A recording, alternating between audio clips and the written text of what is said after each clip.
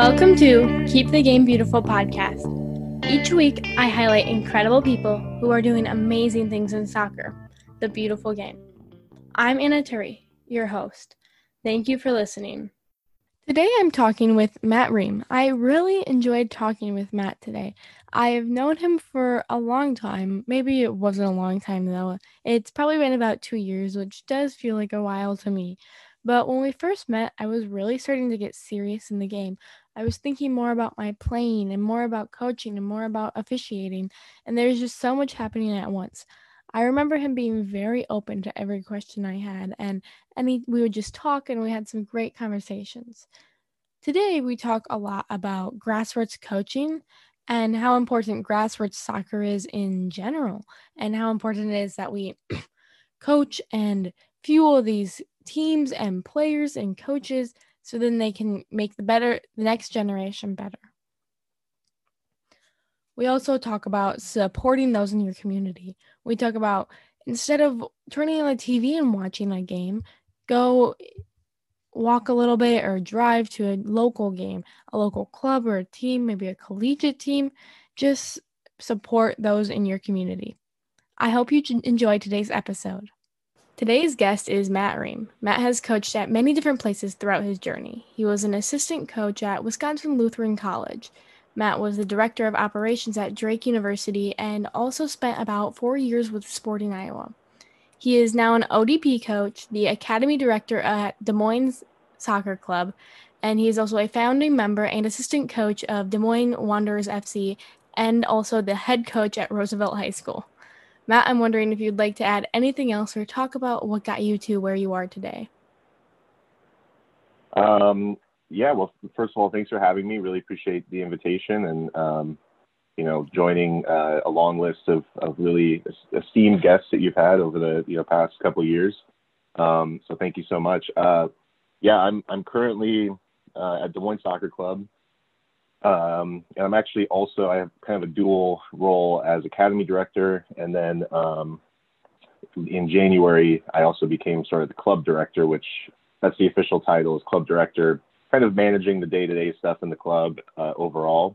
And then, I'm at Roosevelt High School, where I've been for probably about 5 years now, first as an assistant and as a head coach. And then I suppose this might be a good time to mention that I'm the former founding member of Des Moines Wanderers FC, or I guess I'm still the founding member, but we're not currently running our operations right now. So, thank you for having me. As you know, on this podcast, I always start with the same 3 questions. First, what does the beautiful game mean to you?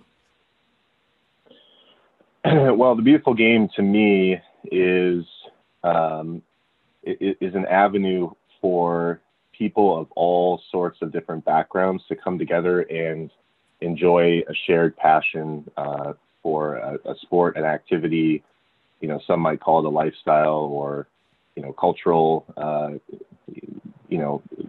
culturally ingrained in society, in many societies. It's a great way to break down barriers, reach across divides, and learn more about other people. What are actions or things you do to keep the game beautiful? So, I was thinking about that a little bit before we started here, and my mind really goes back to soccer at its purest form is a ball, anyone who wants to play, maybe a couple of goals. They don't have to be real goals. They could be shoes, they could be cones, they could be, a trash can, what have you. And what I've tried to do in the last year, I've coached a lot of different levels. At Roosevelt, it's very much about winning, which, it is what it is at the high school level. But the purest form of the sport to me has been watching, I have 2 daughters who are 7 and 5, and it's been watching them experience the game for the first time, and kind of helping to guide that process and reminding myself, day in, day out that, this is their first experience and it should be about them and not about what parents or adults want. And so, I've really found a lot of joy working with those younger entry-level recreational players, my daughters and her, cohort. And that's kind of brought a lot of enjoyment in the game back to me.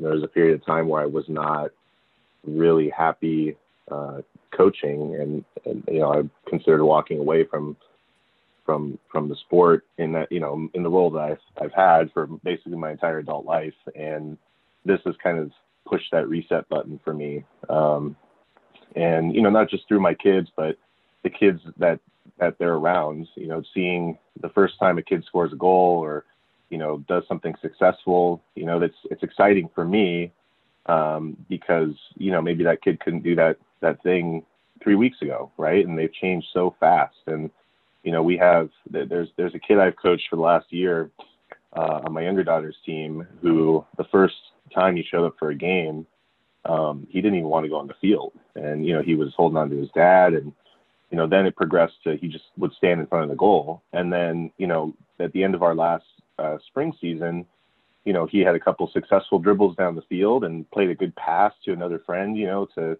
score a goal. And that made me really, really happy. So long way around, it's watching the joy of the kids that are partaking in that sport. That really helps me keep things in perspective. How do you encourage others to keep the game beautiful? Well, you and I both know through, maybe a couple of shared experiences that adults around the game sometimes make it less enjoyable for those that are participating or otherwise involved. And, one thing that, at least at our club and even at the high school level, that I've tried to really reinforce, and I have to remind myself of this sometimes too, is that it at the end of the day, it's a game and everyone has a role in that game.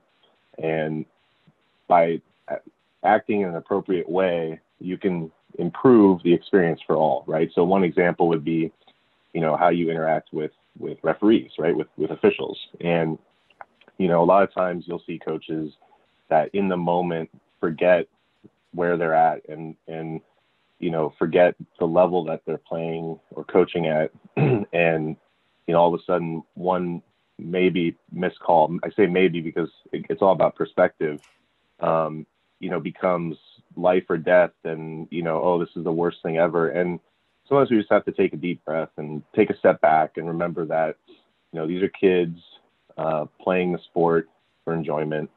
One single moment in a game that has so many different actions and,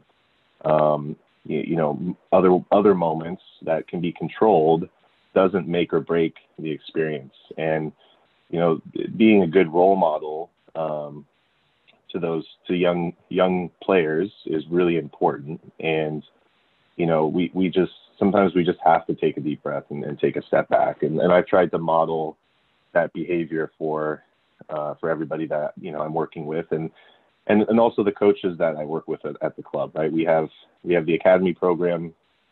And I've had to have a couple conversations with coaches like, hey, listen, we're not here to yell at the ref. We're here to play and to, experience the game and to improve and develop. And, that type of behavior doesn't have a place in our program. So I want to start off by taking it all the way back. Can you talk about how you first got involved in soccer? So I grew up in California, and I was born in San Francisco, and I spent 7 years there. Then my dad got a job in Miami, Florida, for 2 years. And my first memory of anything soccer related whatsoever was right when we were about to move from San Francisco to Miami. I saw a kid in my class juggling a ball, right? So he would have been a first grader, and he was kicking the ball around. And I was like, oh, that's interesting. We moved to Miami, and I don't know how I got involved, but someone at some point said, you're going to play soccer. So I played soccer in Miami for the YMCA program, right? And I have no idea how good or bad that program was. It was, we're out in the field. If I remember correctly, I was 8, and I think we were even playing maybe 11v11 at the time, or I don't remember exactly, but there were a lot of kids on the field, right? So, I didn't progress as a player very, very well. I think my dad at the time, I remember him being sort of frustrated with the experience and talking about how the coach didn't know what he was doing. And I was like, I don't know, I'm having fun. So then my parents actually split up, and I moved back to California with my mom to Davis, California, which I don't know if you've heard of Davis, California. It's a small university town, probably the best comparable area here in Iowa would be like Ames, maybe, with, Iowa State. Just outside of Sacramento. Ames is just outside Des Moines. And for whatever reason, soccer was huge in Davis. So I started playing, I kept playing, I guess. And, I played on some AYSO teams that were there, and I didn't really take it seriously. I played a little like roller hockey and some other sports too, a little basketball. One season at Little League, did not like it, too much standing. And as I grew, older and grew bigger and grew into my body, I started to kind of, get used to movement a little bit more. And I started to have a little more success at kind of lower levels of soccer. And by the time I reached high school, I thought maybe it was something that I wanted to do more seriously. And, it took me probably till the end of high school to kind of crack into a competitive environment. So by the time I hit college, I didn't play anywhere because it wasn't on my radar, and I wasn't on anybody else's radar. So I ended up playing in local men's leagues and local co-ed leagues in college, which was a really good experience. I met my wife, who played at Drake. She was in Davis for law school, and I met her on a co-ed soccer team. And, there were a number of other people that met their partners, future partners, on that same team. So it was a really positive experience for me. But I also started to coach. So one of my former coaches, who was the dad of a kid I grew up with, he was a really good influence in my life. And he asked me, I was about 18, 19. He said, "Hey, do you want to help me out? I'm going to coach this U12 team." And I said, "Yeah, sure." And it was hard. I had no idea how to coach. It was crazy to me how to manage kids. They wouldn't listen. They wouldn't, do what I wanted them to do. And it was really frustrating, right? So I was like, well, I don't think I'm any good at this. Maybe I need to coach older kids. And I started to do some licenses too. So my brother, who's about 3 years younger than me, was on a team, and I decided I would be the assistant coach. And so I was kind of the assistant coach for his team for a couple of years. And then towards the end, right before I moved away, I was the head coach. And it was a really fun experience, although my brother and I butted heads quite a bit. But during that process, taking some of the coaching education, some of the licenses, I was getting coaching magazines in the mail that were showing me like training sessions and activities and stuff. And I really loved it. And I thought maybe this is something I could do. So my plan was to coach in college at some point. That was my goal. And I read that, you need a master's degree to coach in college. So after I was done with undergrad, I followed my wife, who was, just my girlfriend at the time, to Southern California for her job. And I got into Cal State Long Beach to get my master's.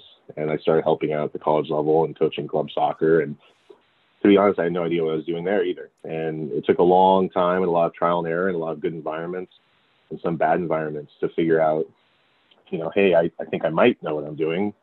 But I also recognize that no one ever really ends up perfect, and I don't have all the answers, but I can still find answers, and I can still do what I think is best. And it's become a career for me. I've coached, we moved to Wisconsin after that, and I coached for a couple clubs there and at the college level. And then when I moved here, I tried to coach at the college level a little bit, but it was hard to balance with club. And then in the end, I decided that it was more rewarding to work with younger people and younger players because A, you can coach them year round.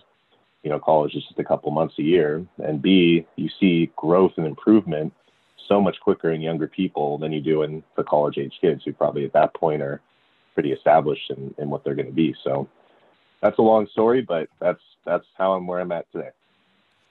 Yeah, I wanted to ask you a little bit about why you still coach at the club level and why that's so important to you, but you kind of already answered that. Why is it still so important that we focus on the grassroots soccer level? Well, I mean, it's good to share the game, right? So when I first started coaching, I wanted to be around the game. And, but I was also trying to play still, right? It was okay. I can coach and I can be around the game more than just if I play on a team. And I had a couple of knee injuries and surgeries, and I haven't played.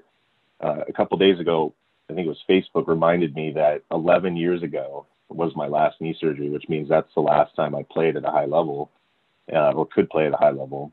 It was actually on the same day that Landon Donovan scored the game winner against Algeria in the third group game in the 2010 World Cup to send them to the quarter or to the round of 16. So I watched that game at 7 a.m. and I was in surgery at 1 p.m. that day. But club soccer is, I think, if you do it right, you can provide environments and opportunities for so many more kids to play the game and experience the game. What we've tried to do at our club is really focus on a recreational base. We had 700 or so kids in the spring, but about probably 500 of those were rec kids, and 400 were under the age of 8. And that's the prime experience, right? That's the entry level experience. And that's important because if it's a good experience, then these kids may grow up and love the game or learn to love the game as much as I have, and as much as, so many great people I've met throughout the years have. And it's like sharing something you're proud of or sharing something you're happy about. You want to tell other people, and you want other people to share in that experience with you, right? So that's been important to me, and that's, I think, it starts at those youngest ages and slowly works its way up.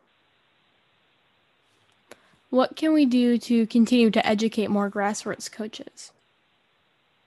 Well, I really like how Iowa Soccer, and I'm assuming other state associations, have made that entry-level grassroots coaches course accessible. Or they have, but there's still some areas that they can improve, right? So it's accessible because it's free. It's hard, though, because it's hard to get those scheduled, and we don't have enough, coaching instructors, I think. I mean, I'm not really sure, but if we did it right, I think we'd be able to have one of those courses in every small community, year round, and reach more people. And that's one part of it. The other part of it is collaboration. So, trying to find a way to work with other clubs and other people in the community to make, to create opportunities for kids to play and make it a positive experience. And, then the other part I think would be kind of cultural. So, right now in Iowa, I see a lot of, there's a lot of Hawkeye fans, a lot of Cyclone fans, and, there's football in the fall, there's basketball in the winter, there's, I don't know what really in the spring. But it's, that's the culture, right? It's, we'll go play soccer on the weekends on a Saturday, and then Saturday night we're watching college football, right? And, like right now it's really cool because we have the Euros that are on TV. There's the Copa America. The women are going to play in the Olympics, soon. I'm not exactly sure when that kicks off. The men have the U.S. men have the Gold Cup coming up. I mean, there's so much soccer on right now, and it's accessible. I went to Nebraska last weekend with my wife and our kids to visit her brother who lives out in Kearney and coaches football, and his kids are all about football, but they were playing in a soccer tournament, and all they wanted to do was they wanted me to come because they know I coach soccer, and they were like asking me questions about soccer, and it was, they were into it. And then they're watching the Euros during the day and asking me questions. And, my older nephew texted me, after we gotten back here, he's like, "Oh, did you see this game?" And like, that's the type of stuff we want to promote and continue to reinforce, because I think it's going to help not just coaches, but young players see the game at a higher level by watching it. So. How important is it that we not only watch the games on TV, but we also watch like the semi-pro games that are local to us? Oh, like very important, right? I mean, if you have soccer that's local that you can go watch in person, you should do it. And I've only been to one Menace game this year, and part of that is just the timing of everything. And but I plan to go to a couple more. I mean, it's in my backyard. I can drive 5 minutes from my house and get to the stadium that they play at, right? So there's no excuse not to. A, and B, it's local, so I should try to support it as much as I can. I try to go to a couple Drake games during the year. I've been, to one or two Grandview games over the years. I went to a Simpson men's soccer game this last spring, which was really fun because there was a lot of kids that were playing on the field that I knew, and at some point maybe had either coached or, they'd been part of an environment I was in, and that's really cool to see as well. But the more that there are local opportunities that we can support, I think that also helps young players, have something to kind of relate to more. Like our nearest men's and women's, I believe, professional teams are in Kansas City, and that's 3 hours away. And that's a haul to go watch them day in, day out. But if you have something in your backyard that you can just go to, and you can be there more than once a year, more than just one special occasion, then I think you should do it. And that's, lower division soccer in the U.S., first of all, on the women's side, it's just not very established or supported. And on the men's side, it's like the Wild West. You have clubs like, I'll use the Des Moines Wanderers, for example. We started in, I think it was 2018. We had 2 seasons, basically 2 summer seasons. They were pretty successful. And then COVID hit, and we figured out like we just don't really have the means to continue supporting ourselves. And so now we're pretty much done, at least for the foreseeable future. And it's a revolving door, right? So while they're there, take advantage of it, right? And go watch and support.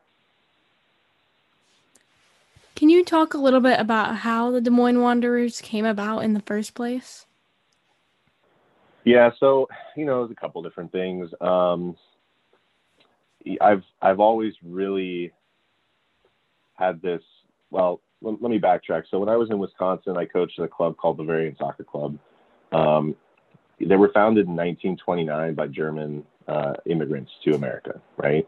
And when they got there in 1929, they wanted to bring a piece of their homelands with them. And one of the big hallmarks of European culture, not just soccer, but social culture, is they have sport clubs, around every little small town has, a sport club, and it's not just soccer. It's, it could be handball or, basketball or, dance club or this or that. It's a social thing, right? It's a big part of the community.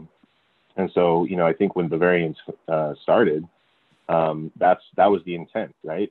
By the time I got to Wisconsin in 2012, it changed a little bit. They still had the old sort of Germans or German Americans that would come around and do different things and have different activities. But for the most part, it was pretty much a youth soccer club. But they also had a men's first team and a reserve team, which I played for, I don't know, 10 games maybe, on a bad knee. So I'd play about 10 minutes a half and then sit on the bench, and I just loved it. But they have this men's team that, I'd be coaching a U13 boys team, and immediately after, the men are walking onto the pitch and training, and those kids are like, whoa, this is cool. They also have a women's team now, by the way. And I think that's been pretty cool. They've had some good results in the last couple weeks. I think this is kind of their first real season. They were supposed to start last year, but COVID derailed that. So I felt it was important to have some sort of accessible, tangible pipeline, after kids hit U19 and we're done, right? We had a lot of kids that would come back in the summer and like, well, what do we do? We're going to play pickup soccer. Where are we going to play? I'd say 99% or maybe even fewer of those kids who are from here who come back and are playing college soccer at a decent level, Division III somewhere. They're not. It's not like they're going to go walk into the Menace into their first team, right? And so we wanted to provide something to kind of bridge the gap, almost like a lower level team that kids could come and play for and be proud of. None of the clubs here have really done that. I think Iowa Rush did like a summer training program. But what we envisioned was, almost like a club to provide the opportunity for the players that, the Menace wasn't looking at seriously. The landscape has changed. I know in 2005, the Menace won the national championship, and there were a bunch of local kids on that roster on the field when they won. It's changed because of the developmental academy. It's changed because of, a couple other factors, but that was sort of the vision. My vision was, I wanted to provide that for those kids. I was working at Sporting Iowa, and there were kids that had aged out, and they came back and they weren't doing anything. So it was also a good way for me. It was kind of a cathartic project, where I felt like I had sort of more autonomy and more control over the direction, which at the time I didn't feel like I had in any other soccer aspect of my life, which has changed now that I'm at Des Moines Soccer Club a little bit. But that was kind of the idea behind it, providing those opportunities. And we had talked about doing a women's team as well before we folded, but ultimately we couldn't pull it off. How rewarding is it to see players that you coached at the club level or the high school level go on to play collegiately or play with the Menace? Well, I don't think any of the kids I've coached have ever played for the Menace. We did. It was either my first or second season at Roosevelt. We had a couple kids that were Menace Academy kids, so they played for the Menace youth team when that still existed. And the Menace had an exhibition match against Bug Eaters from Nebraska, and those kids were asked to be in the the match day squad, right? So sit on the bench, and I went to the games hoping that one of them would get on the field. I believe it was Luke Whitman, Christian Tavera, and then Baraka Ellie were the three kids. And the Menace, it didn't go as planned for them. They actually ended up losing 2-0. Which meant that those guys warmed up for about half an hour in the second half and then never got in the field. So I was a little disappointed by that because, it would have been cool, but also it's a good opportunity to give local kids some exposure, and it didn't happen. Would it have happened had they been winning 5-0? I don't know. But it is very rewarding. Like I said, I went to a Simpson game this spring, and there were a bunch of kids on the field that I knew and I'd seen play and perhaps coached at some level. It's rewarding, but what's really rewarding to me is watching kids still play at any level. B, now I'm starting to see kids that want to coach, right? So it's kids that I've coached or been a part of the club that I've coached for who are now coaching themselves, which is awesome. And then the last thing is this spring at Roosevelt.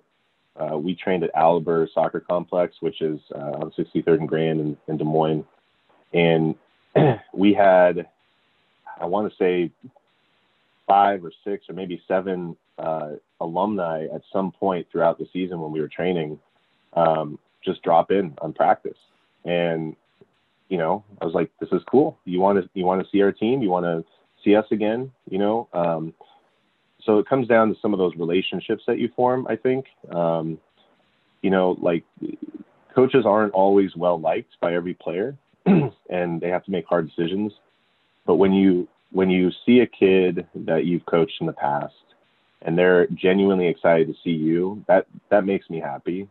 Because it means, well, A, maybe I did something right. And B, it's, you're starting to have these long-term relationships and you're watching kids go from kids to adults, and that's rewarding. That's cool, and I've never been in one place long enough to see that until now. I mean, I've lived here for 5.5 years. Milwaukee was 3.5. Southern California was 3. Davis, I left before, any of those kids got old. So, yeah. How can we help younger players or even players that are just kind of aging out of club realize that coaching is an opportunity? Well, I think one of the things that that clubs can do is start to get those older high school age players involved at the younger ages. So whether that's as an assistant, maybe some of our high school kids can help with the academy or help on weekends with the rec ages.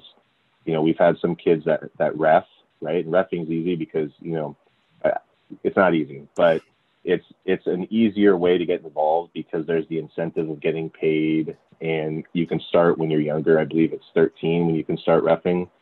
Whereas coaching, I think the oldest or the youngest you can be and still get like a license is 16 to do your grassroots. But I think if clubs do it right, they can start to identify players that are still playing that maybe have some of the tools that will help them become successful as coaches. And that's something that I've wanted to do for a long time. Logistically, it's been difficult to find out. Most of the kids that come out and start coaching tend to be like more college age kids as opposed to high school kids. And I know you've coached your brother, right? Yeah. Mm-hmm.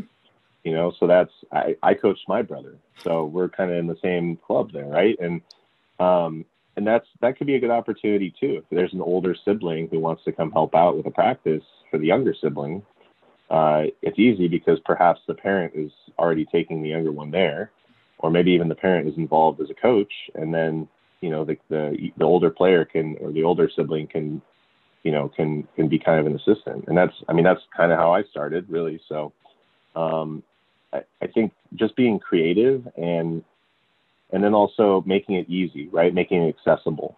If the grassroots courses are free, ask those kids if they want to do it. Promote it to those kids. If you're not going to be able to pay kids, you can maybe get volunteer hours for them by doing those same things. So, and a lot of times kids will need volunteer hours in high school or for various applications or extracurricular things. So, yeah.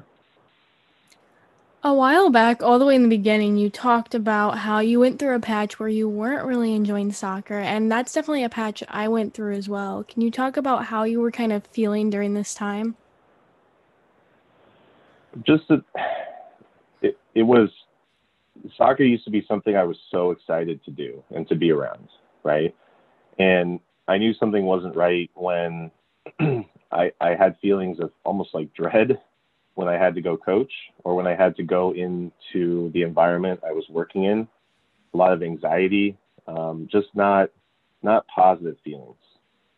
And it became clear to me at some point that I needed to make a change if I wanted to continue doing what I loved, right? In the beginning, the change was, let me see if I can find a different job. And, there maybe been 3 times I've said that, in, I don't know, however many years, 16 years or so of coaching, 18 years, I don't know how long it's been.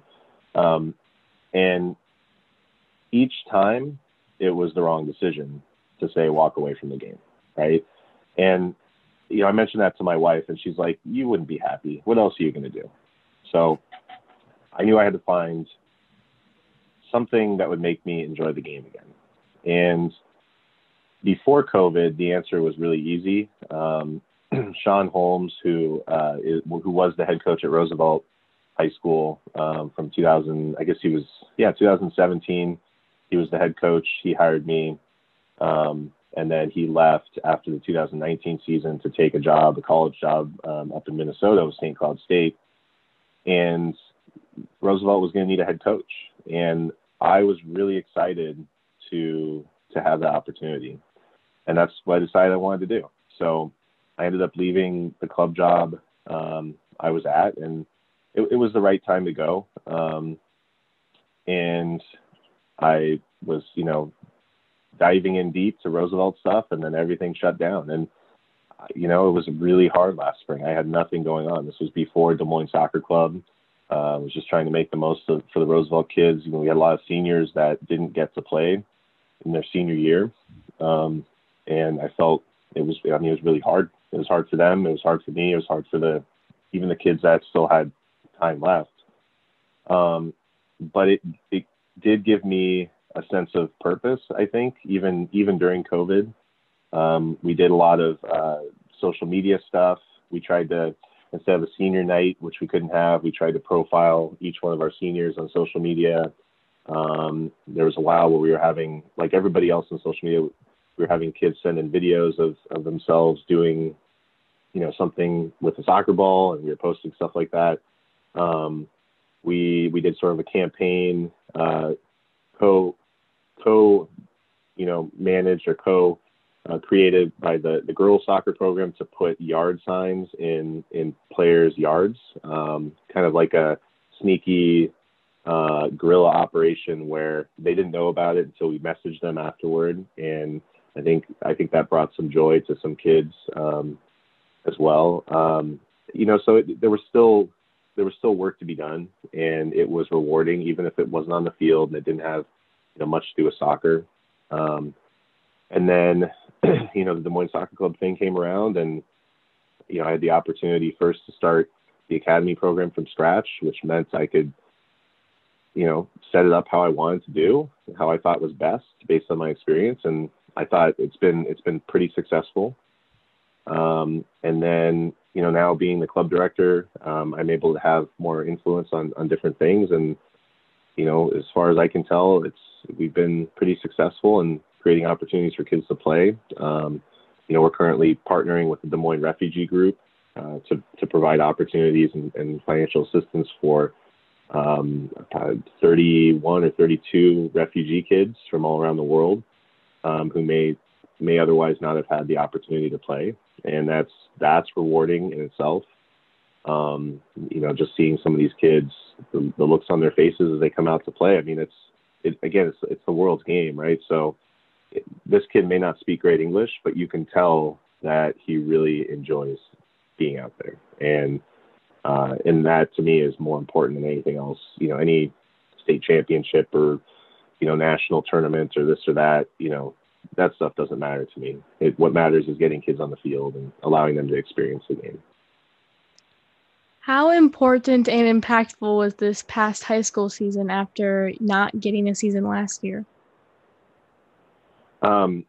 It felt really important. A lot of the kids had successful fall club seasons. So there was a larger comfort level with getting out there and participating in team activities. We had a number of kids that were primarily online, and it almost felt like this was one of the only opportunities for them to socialize. And I think that was really positive for them. By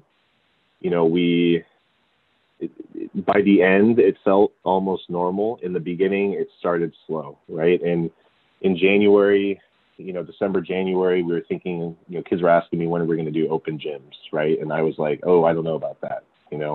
A bunch of kids in a confined space, no vaccine yet. How are we going to do this?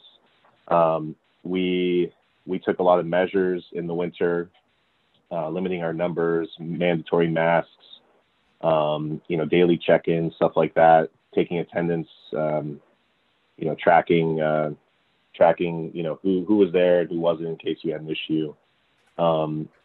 And we started to feel more comfortable, and then getting outside was great. It was great to just be outside. And, the first game that we had, it was amazing. I mean, we missed it, right? All these kids missed it. And, we lost the game. We played Waukee, who was arguably the best team on the boys' side in the state, at 3A for, the entire season. And, but just seeing the kids get excited for that opportunity was awesome. And by the end of the season, we had, I was vaccinated. My whole coaching staff was vaccinated. We had,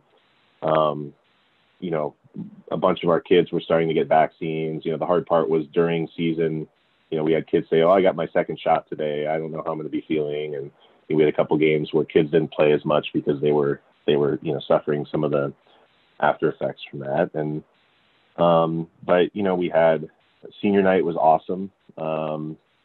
Really rewarding to see some of these kids that, I met as freshmen, walk up. And then I thought our banquet was successful as well. And everyone seemed to really enjoy the experience. And it was great. We didn't win any tournaments or, go to state. We did win our conference. That was cool. But to but you know, the high school soccer piece is so important in Iowa, you know, and we had a lot of kids that came out to support us, and you know, I met a lot of kids that I really, really like, who are new to our program as well. So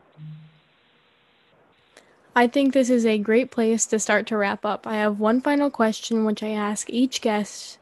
What do you hope people remember about your impact to soccer and the world? well, I'm not under any sort of uh, false ideas that I'm going to have an impact on the world, but I think I can impact my community in a positive way. And you know, I hope that, well, I don't know if I want to be recognized for any of the stuff I'm doing necessarily. I think I'm just trying to do what I feel is right. Um, at the end of the day, I would want people to remember me as someone who tried to do what was right and what was important, and that's, you know, creating opportunities for kids to play and trying to find a way to reach more kids and to get more kids in the game and keep them in the game. You know, the worst feeling ever, and I've had this feeling, and you know, as I've grown as a coach, I've tried to change how I do things because you don't want that feeling. But the worst feeling is when you're someone's last coach.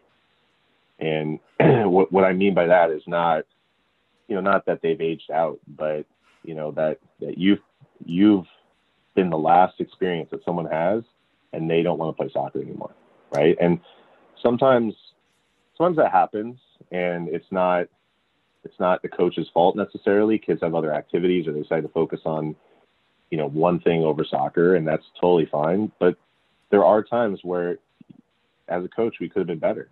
I could have been better, and you know, like anything, if you don't take time to reflect on what you do, but on an honest reflection, right? Not skimming over it and thinking, okay, no, we're fine. No, in that moment, maybe I should have treated this person differently, or maybe I should have been more understanding, or maybe I should have provided a better environment, or shut my mouth, or taken a deep breath and taken a step back. You know, if you don't have those reflective moments, then you're not going to grow as a coach, but more importantly, you're not going to grow as a person. And, you know, I think that's what I want to try to also be remembered for as well. Like, everyone has flaws, but who actively takes the time to work on those flaws and improve them? And that's what I've tried to do. And even if I'm not successful, I hope it comes across that I've made the attempt as much as I possibly can. So Thank you so much for joining me today. thank you so much for having me, and I really appreciate it. And this has been a fun experience chatting with you, and I'm looking forward to seeing how your career as a goalkeeper progresses. You had a good season this year, right? It's Marion, right? Marion. Yep. Mm-hmm. Yep. Yeah. That was really cool to see. It's good that you had that experience as well. Thank you. Throughout the whole podcast, we talked so much about growing and teaching others, and that's something Matt is so prominent on, and how important it is that we fuel every coach and every player with what they need to succeed. Grassroots soccer is so important, and we need to keep developing that. And we also need to keep developing other clubs and teams that are maybe underserved, like the Des Moines Wonders. I know they aren't up and running anymore, but when they had people come to their games, that was very, very helpful. So if you have a local club around you, I really encourage you to go check out the club. I hope you enjoyed the conversation today, and until next time, remember to keep the game beautiful.